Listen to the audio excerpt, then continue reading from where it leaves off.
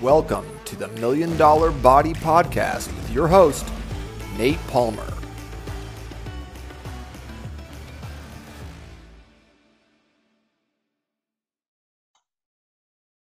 Hey, welcome back to another episode of the Million Dollar Body Podcast. I'm your host, Nate Palmer. And if you're here, it's probably because you're a high performer, real estate agent, or business owner that's interested in maximizing your physique, your finances, and your family time using fitness and nutrition as force multipliers in your life. If you're not part of the Facebook group, definitely go to n8trainingsystems.com/group. That's where we live stream these podcast episodes every Monday at 4 p.m. Pacific. And you can join in, ask questions. There's a ton of cool things happening in the group, a lot of free resources that we're always posting. So there's a lot of amazing things. So make sure you're a part of that group, n8trainingsystems.com/group to get there. So if you're already in the group and you're watching live, we're excited to have you because today I'm talking about how to gain weight and then to put on muscle, and then how to drop fat and recomp your body without losing any of that hard-earned muscle. I'm also going to be talking about my personal experiences here. So if you have any questions, you want to drop any comments, you're just here for the lulz. Great. I'm excited to have you. So before we get started, one of the things that I like to be doing is giving a shout out to the people accomplishing some big things here in the Million Dollar Body community.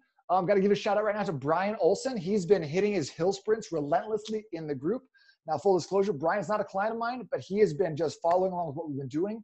He's getting more reps in on his hill sprints in less time. And you can follow along with his progress tracking in the group as well. I got to give another shout out to my guy, Eric Kelly, who's a monster. He is, I think he's probably like 105, 106 days into a dedicated program that he's been doing, a commitment that he made. And I just got to say that Eric, you've been doing a great job. I think he hit just about, or was almost there, 50 pounds released in 100 days, which is amazing, as well as a lot of these other just great habits he's been doing and amazing things he's been setting up for himself. So I got to just give a shout out to my guy, Eric Kelly, Brian Olson. You guys are doing fantastic. Thank you so much for being a part of the group. Really appreciate watching your progress. All right. So today I want to jump in and talk about specifically my journey about how I gained 35 pounds over the last 10 months. And then most recently, I've actually dropped 14 pounds of fat.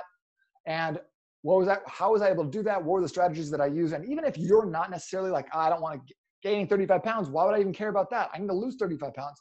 I think some of these strategies in here are still going to be incredibly helpful for you in helping you fit your mindset to your goal, and then structurally and then step by step, taking that goal apart and giving yourself the results that you're looking for. So if you at any point have any questions, drop those in the comments here in the live stream on Facebook in the Million Dollar Body Group. I'm excited to rock and roll. Okay, so let me give you a little background. I grew up pretty skinny, graduated high school like 6'4", 155 pounds. And I've always wanted to be more muscular, always wanted to have guns, always wanted to look the part of like the action hero. I wanted to be Dwayne "The Rock" Johnson. I wanted to, like, growing up in the 90s, Arnold Schwarzenegger was the Terminator. That guy was badass. So when I was 13, I was alone in my house. My mom was taking my sisters to school. And all of a sudden, I got a knock on the door. I didn't recognize the guy, so I didn't answer it. So a couple minutes later, he went around back. I have a dog, and the dog's like, "What's up, guy?" Just greets the guy knocking on the door in the back door. And I'm like, this is a little bit weird.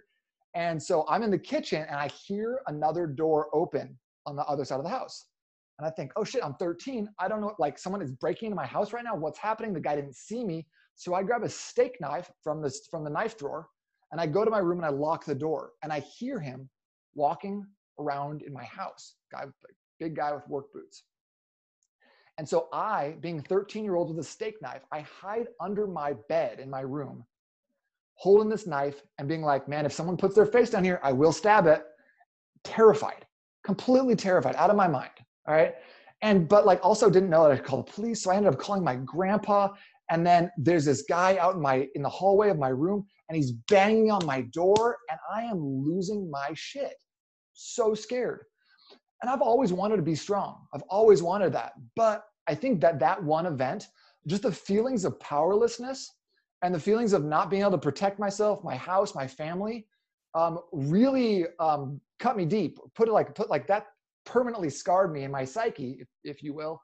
And that's been a major driving force for me in my own personal development, in my desires, in my pursuit of fitness and That's why I tend to gravitate towards resistance training and strength training to be bigger and stronger rather than just being able to run faster. So that's me. And I know a lot of guys, especially guys who want to get bigger, may not have that exact same story. You may not have been hiding under your bed as a 13-year-old with a steak knife, but you may have had something else where your power was taken away from you. And a lot of times when that happens to us, we'll do anything to get that back. So what's up, David? Thanks for joining in, man. Appreciate you being here. So if you ever felt like, oh man, like I just want to look bigger, I want to be stronger, take a second, analyze, where's that coming from? What's that going on? Because there's nothing wrong with that. There's nothing wrong with the vanity metrics of having great biceps and looking good in a swimsuit or having a six pack. But it's important to think about where those things came from.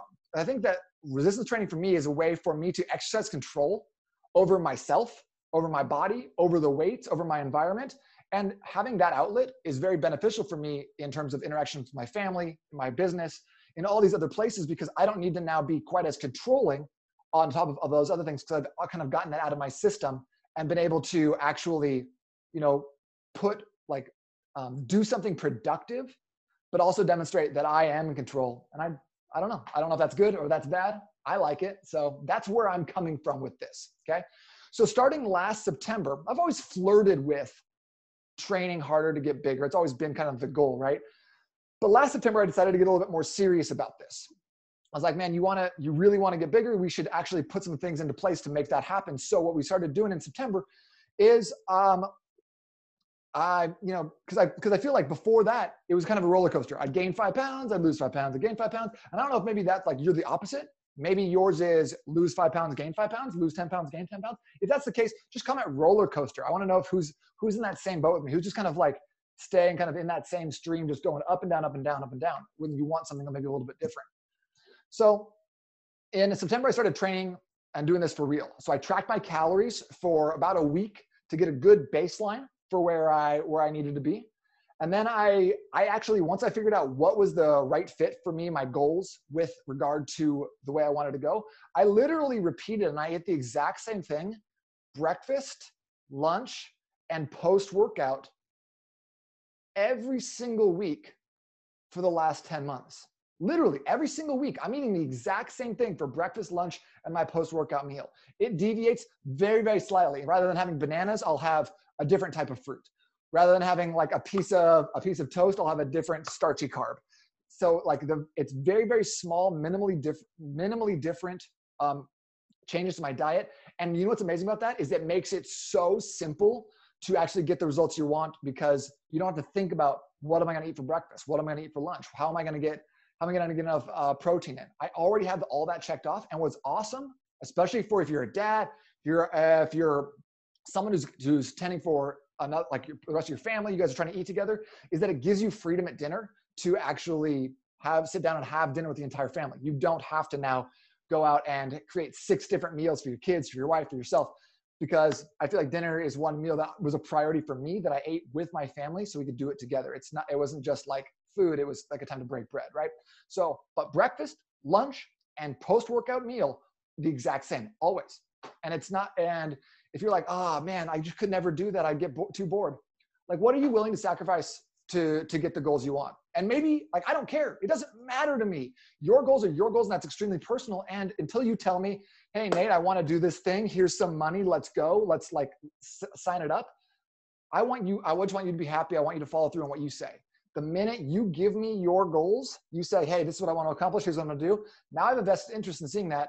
And if you can't like wrap your head around doing the activities that you say you want the end result of, I get extremely frustrated personally, because I want what's best for you. I want what's best for you. Okay, so basically that's a big takeaway right here, is eat the same things.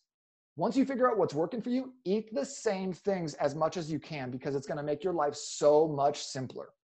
Okay, so I also changed my workout to promote the more muscle gain. And now for some people, they might be thinking like, well, like, yeah, that must be nice for you to be able to do muscle gain. I need to like do cardio. Doesn't matter. The idea is that I took my workout that I'm comfortable with doing, and I had to change it and tweak it. And I actually hired a coach to write my program for me, because I'm not good at writing my own programs. I like to write easy programs of exercises that I like doing, rather than things that are hard for me, that challenge me, that push me the way I need to be pushed. So I had someone else doing all that programming for me because I don't want to take it out of my brain and give it somewhere else. So I had someone else writing my programming. I was doing the exact same meals all the time. I'm trying to simplify this process as much as possible because in life, in your business, in your fitness journey, there are so many things you can be doing at any given time, whether it's, advertising or SEO or blogging or doing a podcast or doing more videos in your business. You can be doing any one number of those things that are not revenue generating. You could also be doing anything in your fitness. You could be doing cardio. You could be hitting Pilates. You could be doing some sort of some shakes or a cleanse. You could be eating keto. You could be going on walks. You could be trying to get into swimming. And some of those things are going to lead you more towards your goal. And some of them are not. Some of them are wastes of time and energy. Okay. So it's important to figure out what's giving you the biggest bang for your buck and then do more of that thing. For me, that was dialing in my nutrition early in the day. And that was changing my workouts to reflect a harder, heavier day, which is not my style. I like to go fast. I like 40-minute workouts and then be out the door. So starting in September, I was 202 pounds. End of March, I hit my peak, 238 pounds on the scale. I had never seen that before, and I felt not great. So here's the two reasons for that. Number one, when I first started off, I was gaining weight at a reasonable pace. And then you may remember in February, March of 2020, everyone was like, time out, don't go anywhere, don't do anything else.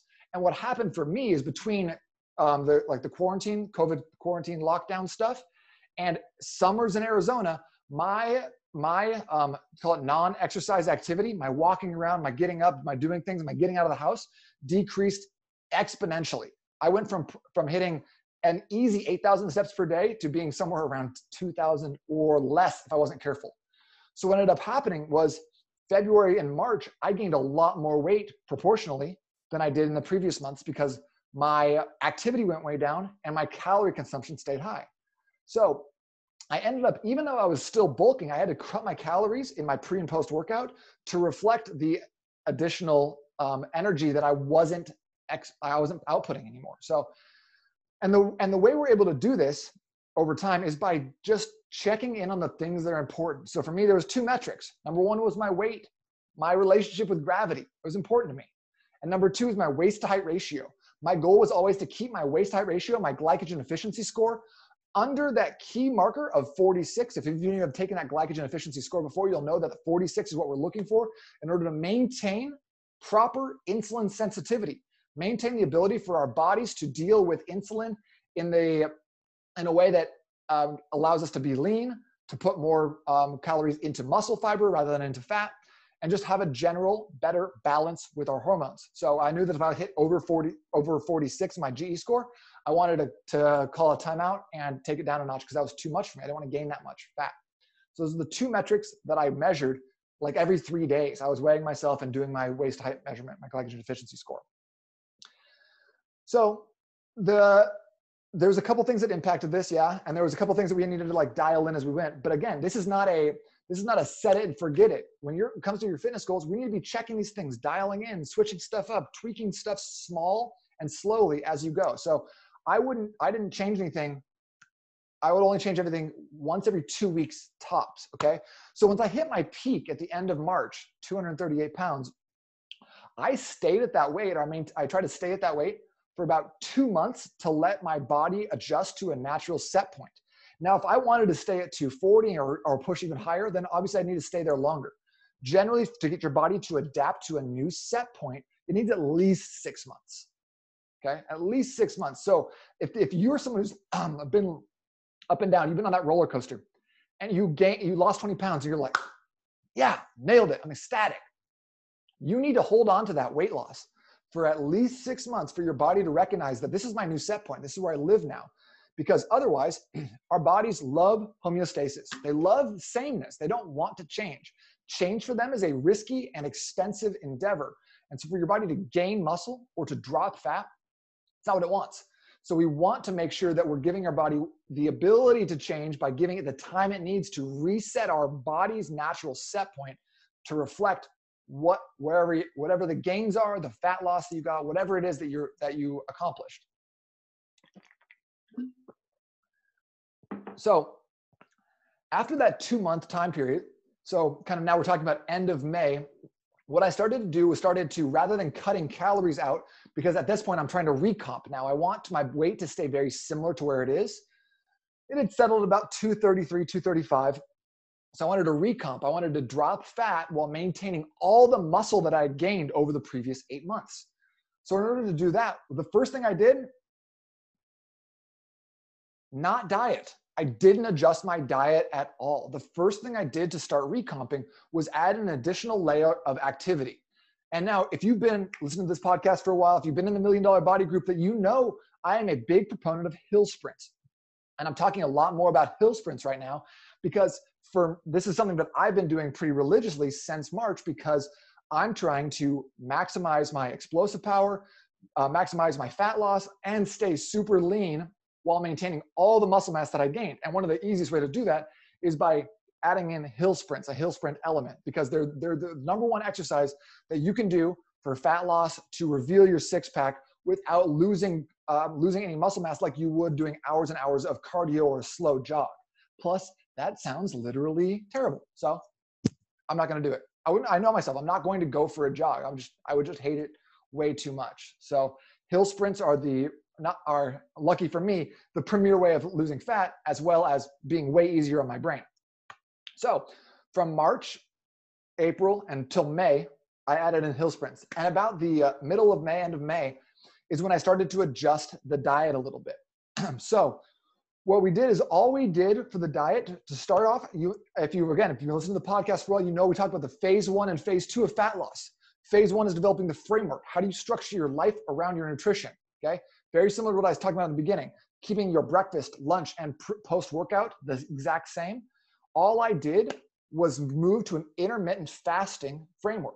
So all I did there was cut out the breakfast meal and cut out any post-dinner snacks. Okay, so now I was going for stopping eating at about 8 p.m.